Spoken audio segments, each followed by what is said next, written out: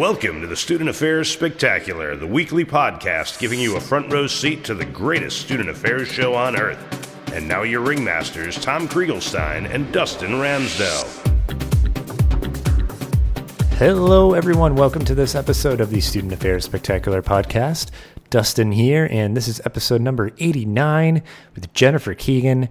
We're talking about midlife career choices, what goes into sort of deciding where we dig our feet in terms of locations and the types of jobs and what's important to us, our values, how we make decisions just about things that are in our lives when we're at kind of the midlife, mid-career point. Just another interesting kind of topic that's falls in the category like we had the episode about other duties as assigned, just kind of a unique little focused look that kind of has some big implications and just some really great advice from Jennifer from her experience, and just really appreciate her sharing her story and her feelings and all that stuff. So hope you enjoy this episode. Public service announcement though, real quick.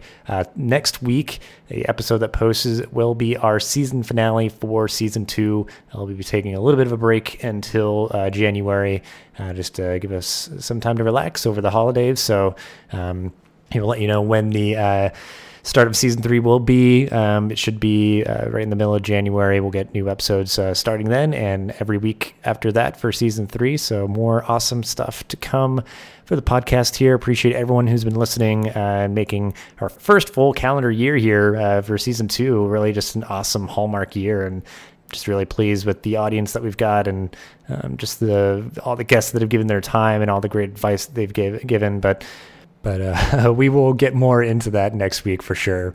Just everything that's been going on with the podcast and our lives. So look forward to that. And after this quick word about our awesome sponsor, this is episode number 89 with Jennifer Keegin. All right, and before we get into the episode, I want to give a quick shout out to our sponsor, the National Center for Student Life, which hosts the National Conference on Student Leadership, coming up next November 19th to the 22nd in Washington, D.C. Since 1978, NCSL has trained thousands of students and advisors in heart-centered, values-based leadership skills designed to help drive transformative change within the individual.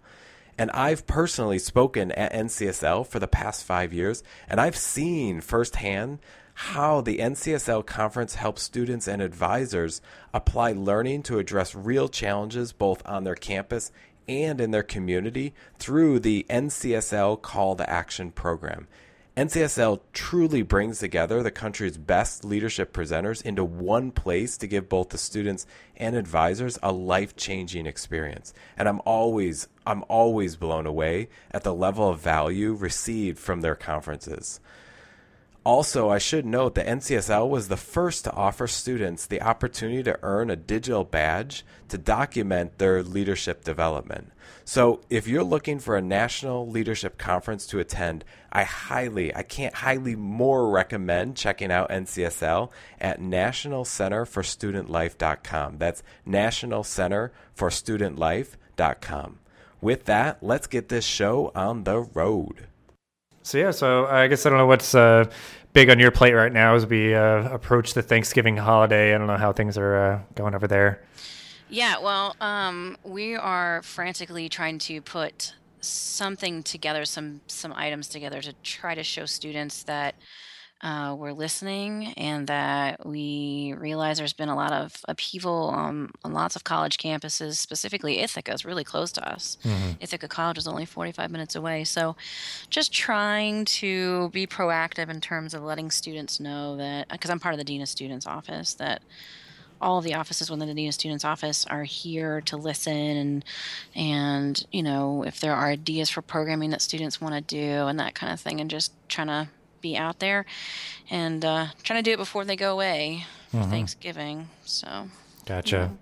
Yeah, that's good though. I mean, just really kind of opening yourselves up, because I've been in some places that do that well and other places that don't. So it's good to and with campus activities, it's always hard because we always feel like we're the ones that are put upon to retroactively try to program for something that has happened, whereas we like to, have put on events and formed relationships with students before things, ever, I guess, get bad or whatever you want to say there. But, so sometimes sometimes that can be difficult. But you do what you can, because if upper administration wants some programming done, then absolutely we're a part of that. We're ready for that. Cool. Yeah, and I guess maybe we can talk a little bit more about that and kind of your role and how it fits into your institution. But so we'll start formally, as we always do, with your introductions and your story of how you get to be where you are today. Okay, cool. So I'm Jennifer Keegin. I am currently the Associate Director for Campus Activities at Binghamton University. Binghamton is part of the SUNY system, and we're about, 5 minutes from the Pennsylvania border. So we're an upstate, but we're south of Syracuse and that kind of thing. My story. So I was on the programming board when I was in college, and the way that went down, there was a Wednesday coffee house series, because this was the early 90s, and so acoustic sets and that kind of thing were big, and I would go every single Wednesday, and I would go by myself because it was in a food establishment, so it wasn't that big a deal to go by myself. But eventually, one of the people who was putting this on said, "Hey, I noticed you're here every week every week by yourself." And I'm like, "Loser!" And they're like, "No, that's not what we mean. We just, I've noticed that you're interested in this, and that you come all the time, and I didn't know if you had any interest in maybe working with me for the rest of the year, and then you could maybe be on the programming board and put this kind of thing on next year." And it like blew me away, because that's not something I had ever thought about, and I've learned since then that I'm highly suggestible. If somebody face to face asks me to do something, I'm probably going to consider it 5 times more than Right. whatever. So I worked with him the rest of the semester, and then I was the coffee house chair, and then kind of just moved up from there, and then I was the vice president, and then I was the president of the programming board. So I realized that I really liked the administrative end of it. I liked working with the other people on the programming board, and even though I wasn't always doing the exact programming, I was getting to facilitate the larger picture and the brainstorms, and keeping everybody together as a team. And I guess I wasn't probably focusing on that at the time until my advisor, which this is a common story, I guess, with some student affairs folks, where my advisor sat me down and said, "This is a job, right?" And I thought, yeah, I'm an idiot. I never even thought about that as something that I could be doing. I just was thinking in the here and now. And so I said, "What do I got to do?" And she said, grad school. And I was like, oh yeah, I was not thinking about really going to grad school. So then I had to rethink that. And so I thought, well, yeah, let's see how this works. Well, right at the time I graduated college, I was going to University of North Carolina, Asheville. So it was a small school in the mountains of North Carolina. My dad got a job, director of diving programs for NOAA, so he moved all the way out to Seattle, Washington, and we were following him, and I decided to look for grad school out there. So I ended up at Western Washington University in Bellingham, Washington, which is like one end of the country to the other, and it's like 15 miles from the Canadian border, so it's literally like Oh, wow. huge change culturally and everything else. It was a 1-year program, which was amazing. It doesn't exist anymore, so don't look for it. I was very sad to learn that they got rid of it, but it was a student personnel administration program within their school of education. So I did that for a year. I was like a student advisor to the Associated Students. We have a student association here at Binghamton, but this was Associated Students. So that was an interesting experience for me, because if you haven't heard of those before, Associated Students, they run the show. So when we looked at the chain of command, it was literally like the students of the executive board, and then right underneath them was like the director of the union, and they were in charge of the bookstore and all these kinds of things. So I didn't even realize that was a possibility in the world. So that was very eye-opening. And then, so I got my master's, and then I was like, okay, what am I going to do? So I did what a lot of student activities people do at first. I did some residence life, and I worked 2 years at the North Carolina School of the Arts, actually in the high school program. There's a high school and a college there in Winston-Salem, North Carolina, and my brother had spent his senior there for drama. Actually, he went to school, tidbit, with Anthony Mackie, who's cool. Big movie star now. He's probably the only person out of that high school class that went on to be something. But yeah, he's the Falcon, man. It's the awesome. Falcon, yeah. I know. My brother's like, "That's the Falcon." So that's cool.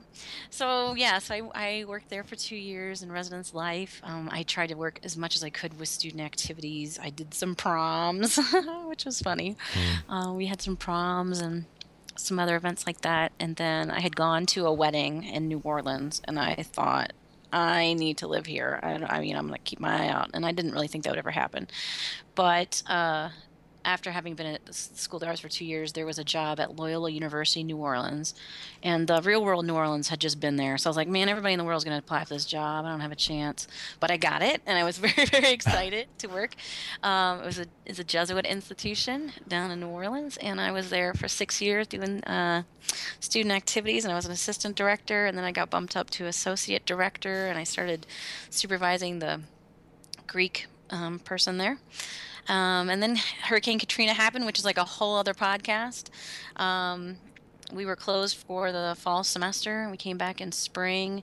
And at that point, right about the time that had all happened, kind of before then, really, I had gotten married. My husband and I were like, do we want to stay in New Orleans forever, especially after this just happened? We decided no.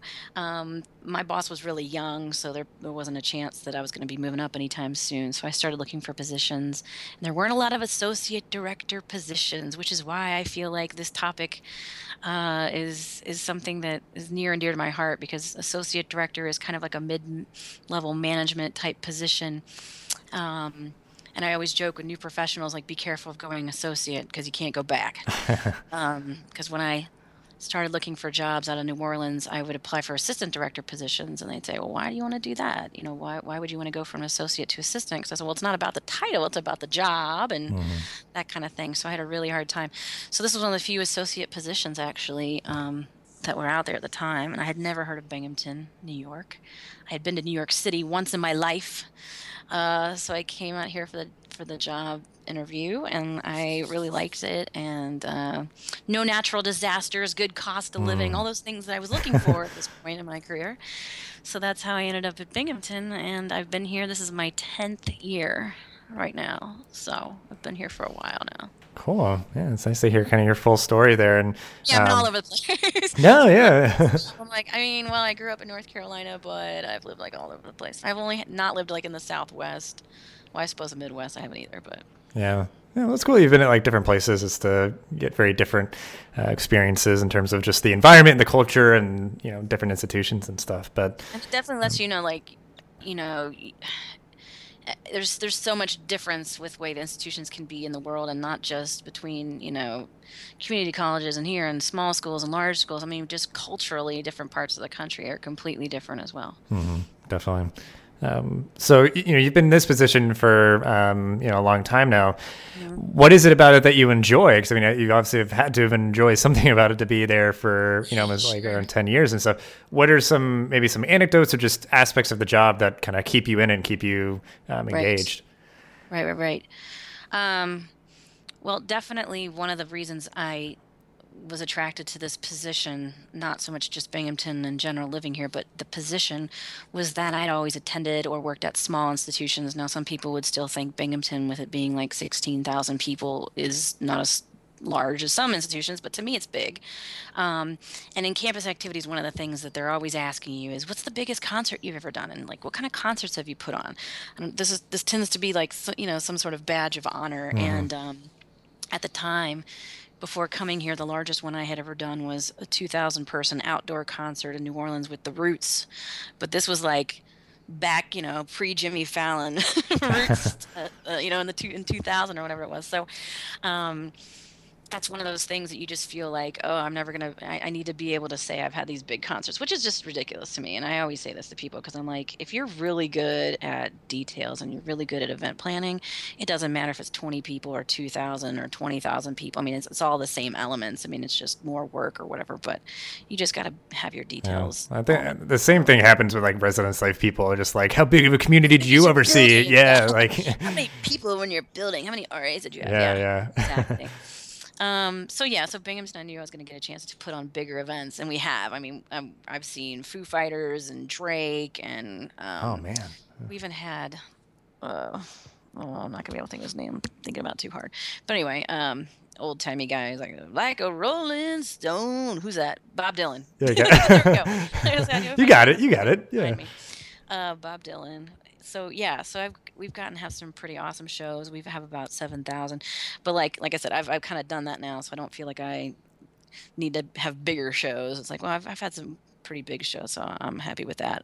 But the one of the parts of my job besides the concerts, and those are always different, I'm in charge of the event security staff, and that is amazing because I'm only 5 feet tall, little short white woman, and like I get to work with this completely diverse staff of men and fierce ladies who are basically like, your bouncers at a concert, and then the Hmm. people in the pit in the very front of the stage, and people, checking bags when they come into the buildings and stuff. So that's been really awesome. That wasn't anything I knew I would get a chance to do, but it's been really fun. Yeah.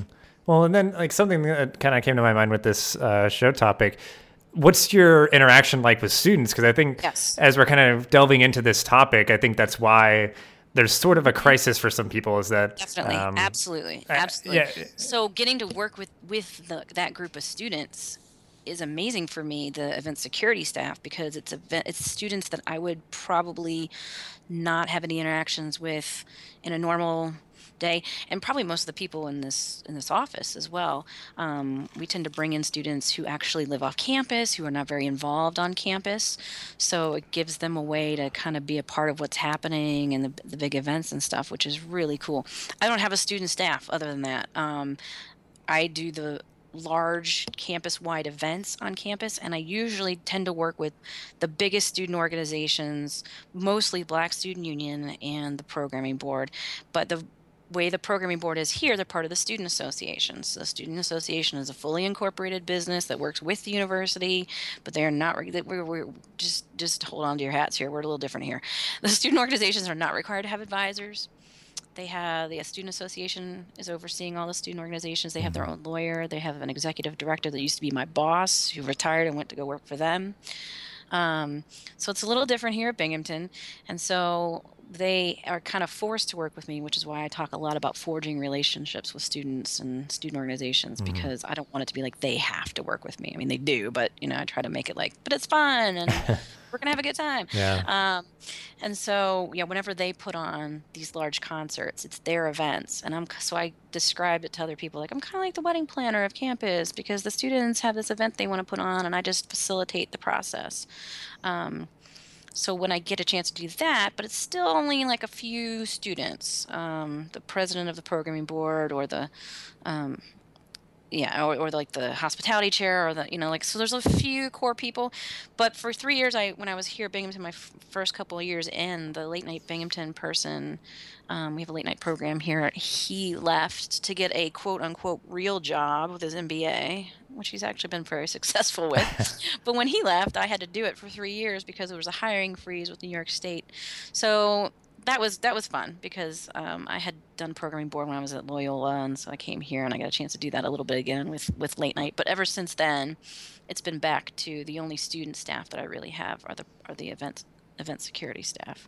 So yes, so that definitely, there's days when I'm like, it's like one of those things where you say, if I wasn't doing this job, what would I do, right? So you joke like, I would go work at Barnes and Noble or whatever. But there's days when I say, man, I just miss having a student group to work with, or it'd be nice to go back and do the late night board again, or have the programming board to be the advisor again. But then then I think about it, and it's like, oh yeah, right. But now I have a house and a kid and a husband, and I don't have as much weekend and, nights and weekends to do that as easily as I Right. did before. So, Yeah. I mean, just yeah. So you have kind of your hands on to stuff and work closely with students and stuff. So I guess that's sort of, as we're defining it, kind of being like mid-career, like mid-level kind of management sort of thing. Like, and just to add specifically, do you supervise any like full-time professional staff members in the office? I did. I was in charge of the late night Binghamton Okay. professional. Yeah. Okay. It recently, just this year, there's been some structural changes, and so the late night program is just under question. We've had it for just a really long time, and I think upper administration is trying to understand what they want to do with it. Do they want to keep it? Do they want to try some new forms? So they actually put it under residence life this year, because my boss used to be the dean of students, but now my boss is the director of residence life slash associate dean of students. She was bumped up to associate dean of students. So there's now another level. And so with her being the director of residence life, the concept was, can we take this late night program and have it be in the union, but also maybe extend it and have it in the residence communities as well. So we're trying that. But yeah, so I don't supervise them anymore, but I did for a number of years. So yeah, so I have more time for some other things now. I'm doing some yearbook and some building manager type work with the union. So Gotcha. So I think there's sort of kind of a matzo ball hanging out here for like mid-level management stuff. So I think people, like you said, like with the sort of the associate director role, is that you can't really go back from that. It's a certain level that's kind of the middle level, and not overseeing an entire office necessarily, but in the most basic sense, like how would you define that crisis, and like what are the symptoms? Because I think some people they are in kind of like an awkward career phase when they're at like that kind of associate director level, I guess. So I got any just ideas about that. Well, if you bear with me a little bit, I just turned 40 last week, so I've been looking at and doing research on midlife crisis, which I think can relate to mid-career crisis. One of the things that you always think of when you hear midlife crisis, like it's some 50-year-old guy buying a sports car. But when I was 39, I turned 39. I think there's some comedian, I can't remember his name right here, but he has a whole spiel, a whole jokes upon jokes about being 39, because 40's coming, and how much worse 39 is than actually turning 40. But I started doing some research, and actually midlife crisis, you typically can be 35 to 55.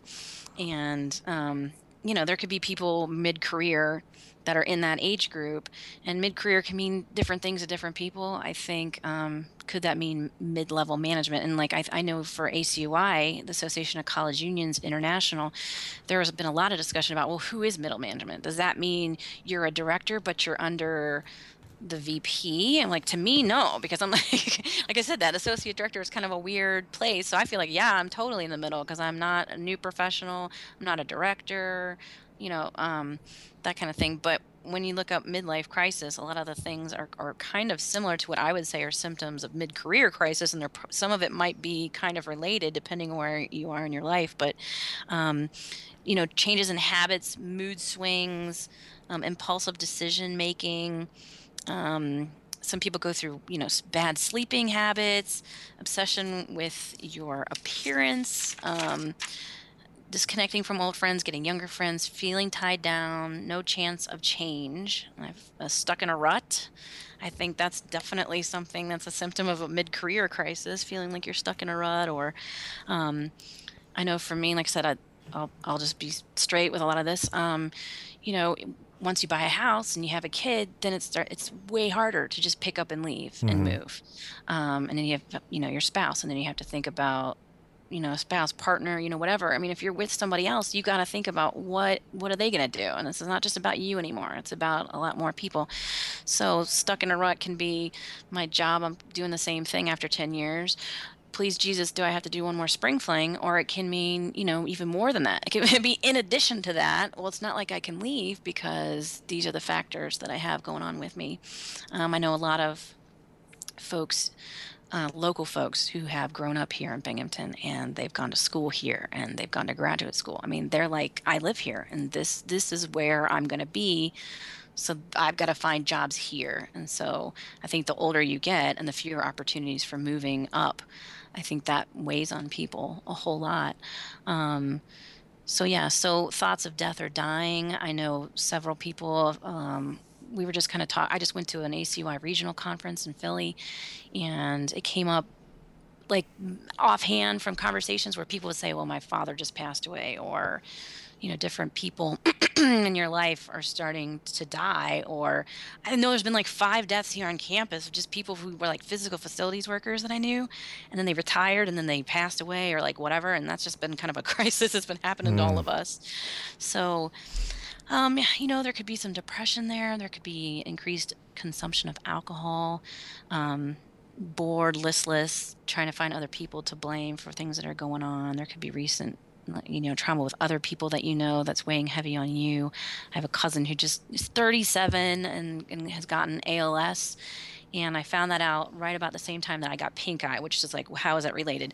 I had pink eye so bad that I was in bed for like 10 days. Mm. And I'm in bed for 10 days and I'm just thinking about her, like thinking about this is where she's going. I mean, ALS, Lou Gehrig's disease, eventually your muscles don't work anymore and you're just, you can't move. And so I just kept thinking about that. I mean, like, it's terribly depressing to think about for days and days and days.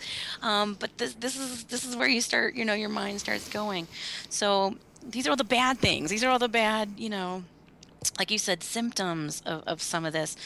But I think there's ways to kind of move past that, or try to at least recognize that you're doing that. And I think for me, that's one of the reasons I found myself kind of researching this, because like I said, when I turned 39, I was like, I'm gonna buy a car because I can now, because I have one child and I'm only having one child. And so she's grown up a little bit more now. She's almost 7, so she's not a teeny tiny baby, so she's not going to destroy the car. So we can actually, now it's time to actually buy a car. And I think women mid-career have some certain challenges as well, and that was kind of coming out. There was a parent session, and it was interesting to talk this past weekend at this conference about parenting and campus activities in the union field, and with the nights and weekends and our schedules.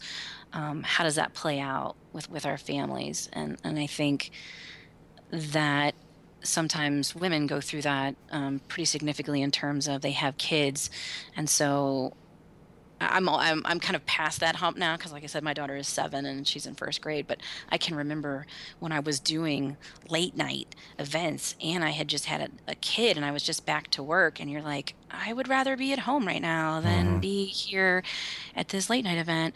And I think sometimes there's some mid-career struggle there, especially if it's an older mom thinking like, do I want to keep doing this, and how much time do I take off? And then there's other things when you get past that, you've actually had the child and you figured that stuff out. But then there's like trying to get in, this could be fair, a parent, either parent, man or woman or partner, whatever, trying to get into shape again, trying to make it all work, trying not to compare yourselves to other moms, going, oh my God, look at all the amazing stuff they're able to do because they're able to do this, this, and this, and this, you know.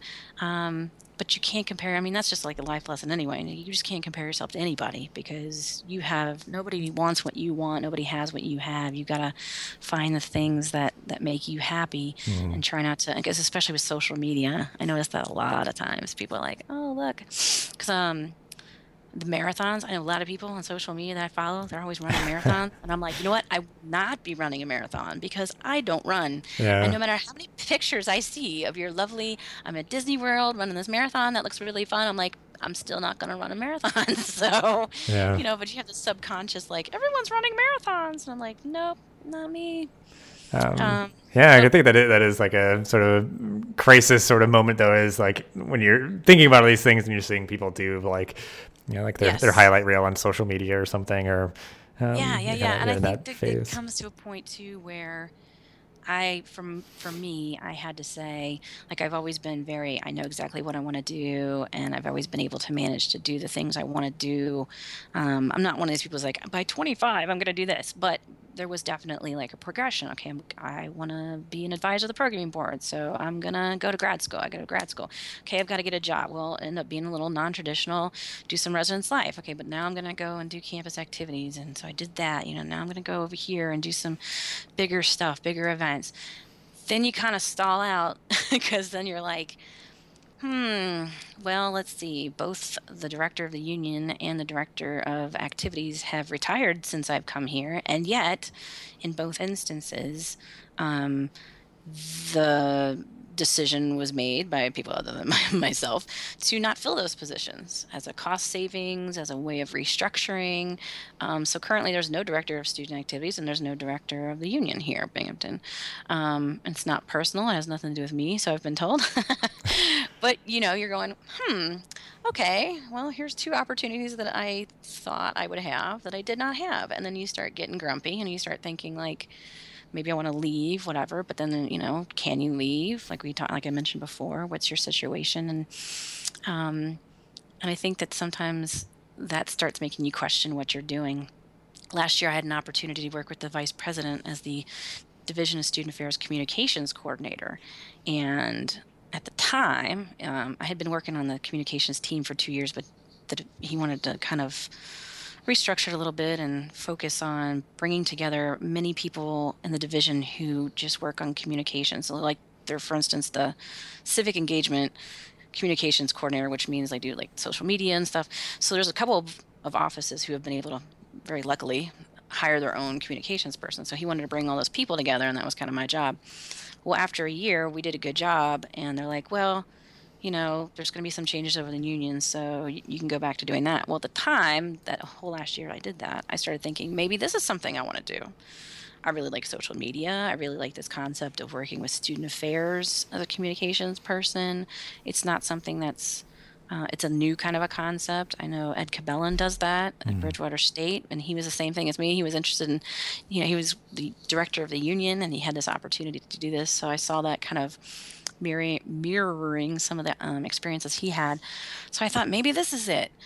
Maybe this is something that I want to do. But then as soon as things started changing, it had to be flexible and adaptable to be like, okay, well, again, that started the process, but I think that's more what he wanted, was just something to start that process, because he wanted to hire a full-time person, but he wasn't able to get the funding.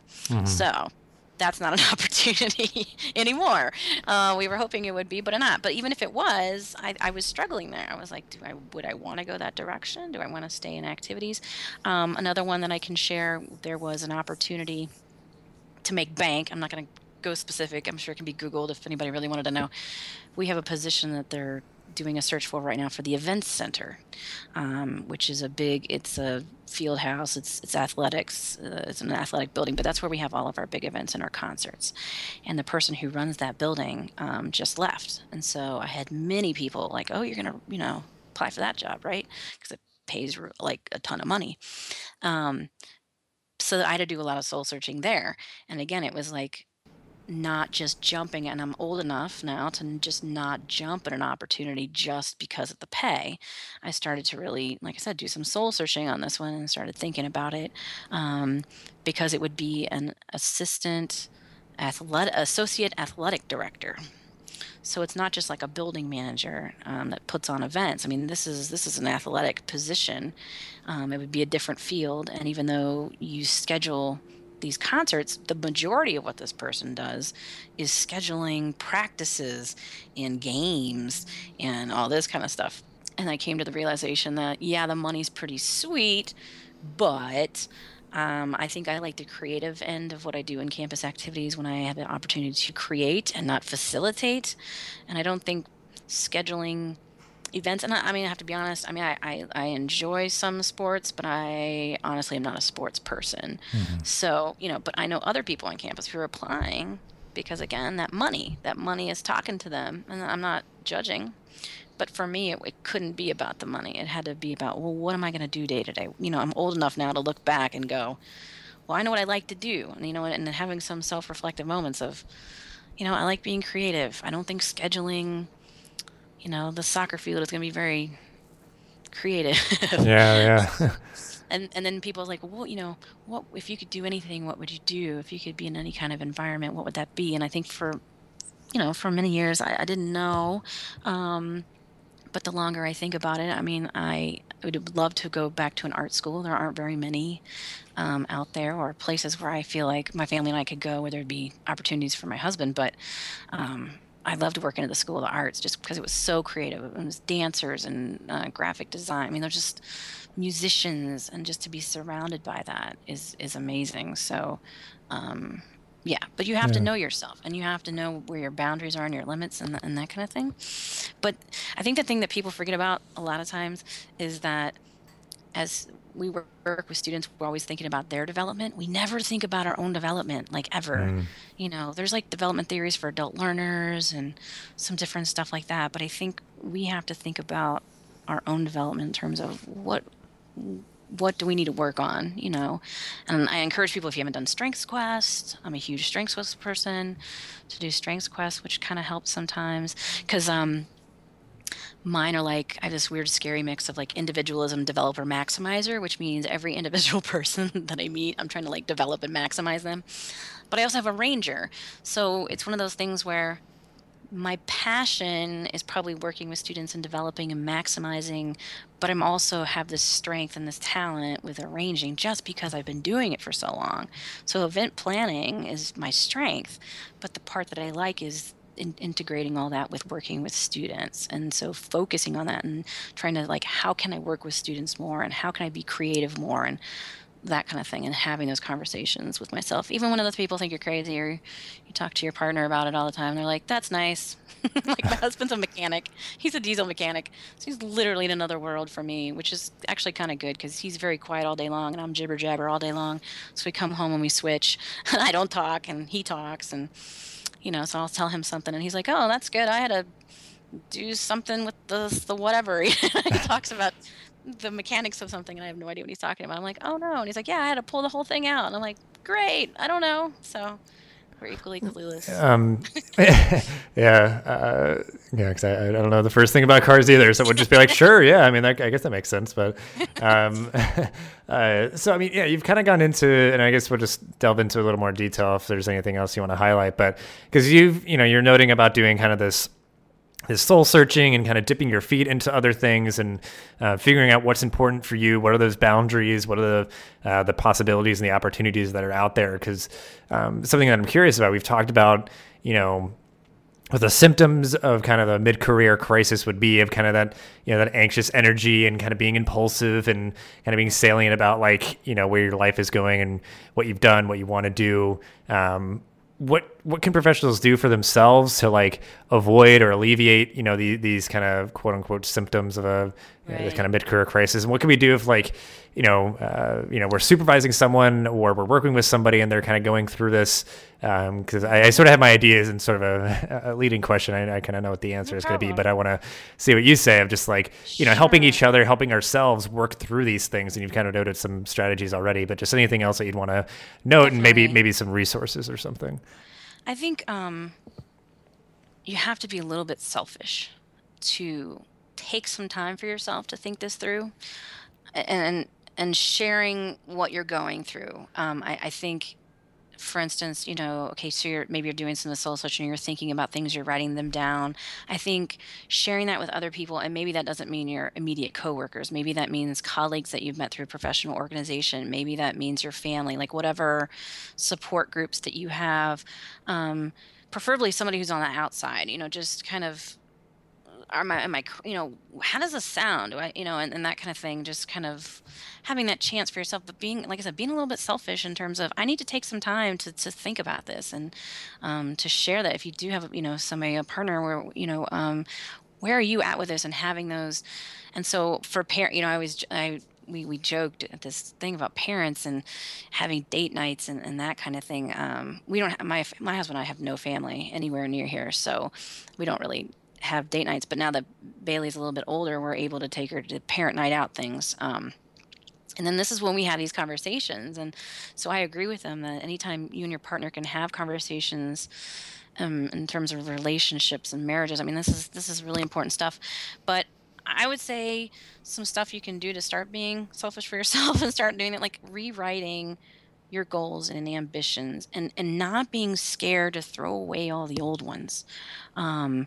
Whether that be like, I thought I would be doing this by 40, or I thought that by the time I turned 25, or whatever, this age thing. Just trying to say, what do you like to do? Just start kind of writing that stuff down. Be ready to move away from any comfort zones that you've started.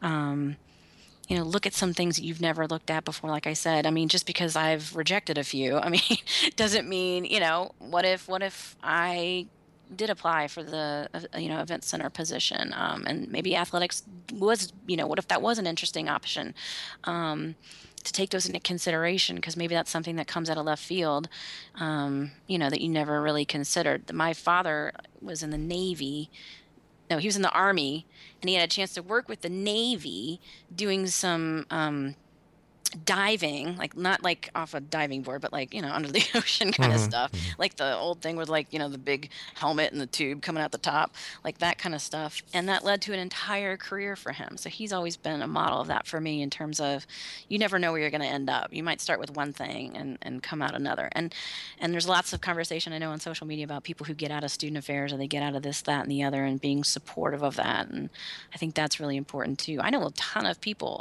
half of people that are references on my reference list, they say like former dean of students or former director, Hmm. because a lot of people I know are not actually in the field anymore and they're doing other things with their skills and the talents that they have.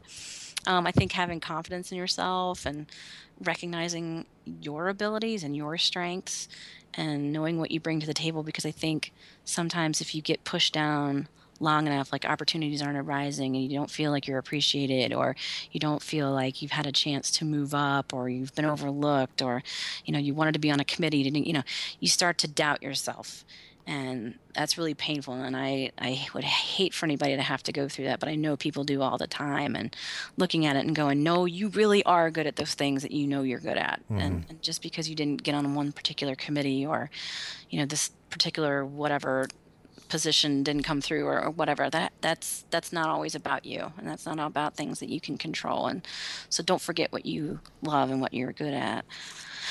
So yeah, I don't know, I guess those are, and be excited about the possibilities, and make those possibilities. What can you do instead of just saying, oh, I can't do this and I can't do that. Because, yeah, I mean, I've been there more than some people, like, well, I'm not going to be the director of campus activities right now. I'm not going to be the director even. What can I do? Well, I can have a conversation with my boss about how eventually I would like to work with the union more. And she says, okay, well, why don't you start working with the student building managers? Okay, there we go. Like every bit Hmm. counts. And just because I'm not the director of the union right now today, you know, whatever. Like you have to reevaluate. Like it's okay. Like what are you judging this against? Like what, somebody else? Like other people that have different positions? It's like you can't. Yeah, I think that's like a big thing for people who supervise people out there, Yes. like making space for that kind of self-discovery or connecting people with those opportunities that they want to Mhm. get. Because that is like a huge thing that some people will get that stuck feeling where it's like, this is all that I'm good at, this is all that I can do. But then once they start cultivating other skills or other Absolutely. opportunities, they're like, okay, I do have some like agency here. I could do something else if I want, and I've thought about it, but I want to stay here, or I do, I've Yes. thought about it and I want to do something else or something like that. So um, I think Yeah, and that's a people huge, are like, "Oh, you're still there?" Yeah, and you know what? I'm okay with that. yeah, because like You're some me- people, it's like, you're trying to make me feel like it's not okay, but if I yeah. decide that it's okay, then it is okay. Yeah, because some people assume it's like that you haven't thought about it. It's like, why are you still there? It's like, well, I don't know. I haven't thought about it. It's like no, I've really put some conscious thought into it. And like, Right, right, I right. know for like what you said about like mid-level management sort of stuff of like, that some people might seek to get into a position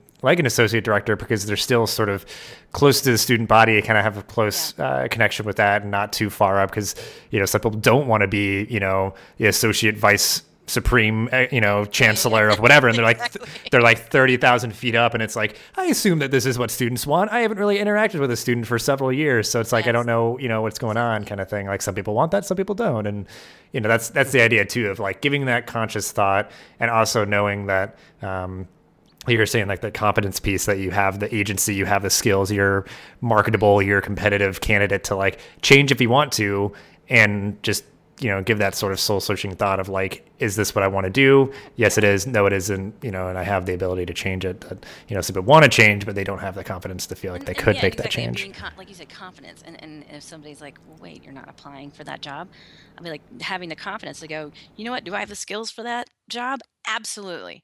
Do I think I would thrive in an environment of athletics? Absolutely not.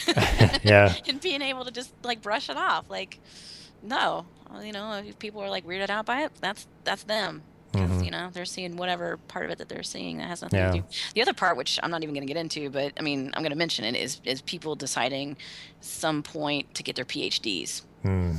and that's a whole other kind of discussion. But that's not something that I feel like I want to do anytime soon. But, there's days when, there's been years when, way back when I was like, I don't really feel like I want to be a director for the same reasons we were just talking about in terms of like, I want to work with students, blah, blah, blah.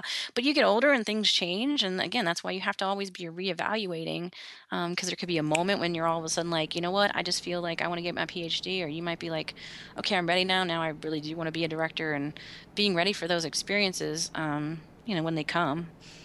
So Yeah. Yeah, because that's a good point too. Just like reevaluating your goals could be later in life, and it's like, well, these were the goals of 25-year-old me, like, yes, and it is yes. very different than where I am now. So that's definitely Well, and a it could big be thing. too, But, this is where, but you don't know. Like you think like, okay, this is where I wanted to be when I'm 40. But you're like, but when you were thinking about that, you were probably like 25 or 30, and you maybe didn't have the things that you have now. You don't have the family, you don't have the whatever, it is. And so you couldn't even imagine what your life was going to be like. So it's like, yeah, it's nice to have plans and goals, but you always have to make sure they're still relevant. Yeah, definitely. Well, there's another thing I'll mention is sort of the way to cultivate other possibilities, and maybe they lead into more fulfilling jobs and stuff, is just like we've done episodes before on like side hustles and sort of fostering those Right. different I things. have a side hustle. I do now have a side hustle. I finally have time for a side hustle. But I got really depressed because, as you probably know, I do some embroidery, and I really got into doing some Star Wars embroidery, and I started an Etsy shop, and I was really excited, and I haven't sold a darn thing. That's fine. But I was going to do a Han Solo, and I was so excited. So I started stitching this Han Solo, and I did the hardest part last, which is the face. And he came out horrible. It was the ugliest. And like you can kind of try to reset, like no matter how much it just got worse and worse. So it was so sad. So I set it aside for a while because I was like, I'm so depressed over Han Solo looking so bad. Well, I I mean, can't. it's just like a creative outlet is good, and sometimes like it, like I said, it could go into like a sustainable like career or something, but at least lets you like explore things with a little risk. If like you just start writing and you don't need to like invest money or a whole lot of time into it, that can start like giving some fulfillment outside of work. If it's like, like, okay, maybe I'm thinking I might want to do something else. Let me start dabbling in embroidery. Let me start dabbling in writing. Let me start dabbling in Right, a lot of people photography. write. There's a lot of great people doing some, writing so well that they've got Amazon books out. That's great. Yeah. Like I said, we got marathon runners, we've got book writers, we've got bloggers, out there in the student affairs world. So that's really exciting. The other thing I was going to say, actually, to kind of, if you have an opportunity to talk to folks who are either going into a student affairs program or undergrads who are thinking about it, that's an awesome conversation to have, because we have a student affairs program that's very, very new here at Binghamton, but every year there's one professor who invites me to come talk about campus activities and what are the hot topics. And it's just fabulous every single year. It's like a breath of fresh air, because you have to explain why are you doing this? How did you get into this? And what do you like about it? And what are the topics? And, and it's acknowledging like, hey, you're the expert on this. And sometimes you don't feel like you get that recognition. You're going here and you're like, these students are learning that for Binghamton, I am the person that does campus activities. And I just had a conversation with a student who's an undergrad who was interested in going into it, and she wanted to do event. She's like, I'm really into event planning, but I feel like I want to work with students. So having those conversations and helping them think through it as well can be great too. I think for a mid-level person thinking about, why am I still doing this? Why am I still here? It's like, this is why. These are the conversations I loved having. Yeah, just figuring out your values and figuring out what's most important and stuff. Well, and as we start to wrap up, what are just some resources, if there's anything else that you want to highlight that maybe would help folks kind of, do some self-discovery, or maybe just highlight some, some side hustles out there that you think are noteworthy, just anything that, sort of gets people rolling on kind of figuring out their values and stuff. There's a book that I saw when I was doing some of this research. I haven't read the book yet, called Mid-Career Crisis. And that sounds pretty awesome. I was reading a real quick article about it where they actually talk about some different symptoms, which all sounded kind of negative, but there's also ways to overcome. It was just a very quick article that I read, so that kind of interested me. Mid-career crisis, and looks like it's Partha. I can't even say this person's name. Last name Basu. So that looks like that could be a good read. The other thing, the books that I've been reading, Thrive by Arianna Huffington is a really great read. And it's not like super academic or anything like that, because she's a communications type person, so she writes on a level that everybody. It's a very fast read, but it's cool in terms of talking about breathing and just searching yourself, and it's kind of spiritual, I suppose, in nature, which isn't usually my bag, but it's just a real easy read, and it makes you feel good, and it's just about thinking about yourself and what you're doing, that little bit of that selfishness I was talking about. So that's a really good read, just in general. And like I said, Strengths Quest, if you haven't done Strengths Quest. And let me try to think of the other one. There was another one I've been reading. I don't know. Those are the ones I can think off the top of my head. Honestly, I should have wrote down. No, I mean, if you think of anything else, we can include it in the show notes if you just want to send it along later. But and I guess as we wrap up, just any kind of poignant final thoughts. We'll end as we always do with those, and just something to wrap the episode up with. I would just say, don't lose hope. Don't forget who you are. You're better than you probably feel you are sometimes, and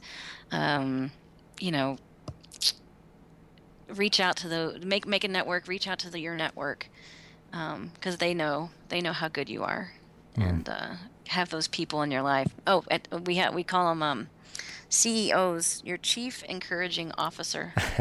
Make sure Nice. You have a CEO. I have at least 2 people that we're all mutual CEOs of each other, and that can make the difference. I mean, that you're having one of those days, and somebody says, "No, you're awesome. You're CEO," and you're like, "Awesome." So that's what you need to do. Find a CEO. Great. Yeah, I love that message. Yeah, and I think this is just a good conversation. I really appreciate you having it with me about kind of just figuring out your place in the world, and those like kind of mid-career, midlife crisis kind of stuff. It's I don't know. We've gotten into some like unique concepts for episodes lately, and I like it because it's like focusing on like other duties as assigned as like that's like a whole episode and talking about that, and that was like a really cool conversation. You're probably not going to see like a session at on this at NASPA. So yeah, so that's cool. We're gonna have the conversations here. So Jennifer, appreciate you taking the time out to chat for this episode, and it's all good stuff. And you can find everybody listening, you can find all the cool stuff we talked about in the show notes for this episode. And I encourage you to connect with Jennifer if you want to keep the conversation going. So Jennifer, have a good rest of your day. Thank you, and I'll talk to you later. Sounds great. Thank you, Dustin. All right, bye. Thank you for listening to this episode of the podcast. If you want to help us out, leave us a review and rating on Stitcher or iTunes, or just share out the show so other people can find all the cool stuff we talk about every single week. Again, thanks for listening, and we'll see you next time on the Student Affairs Spectacular Podcast.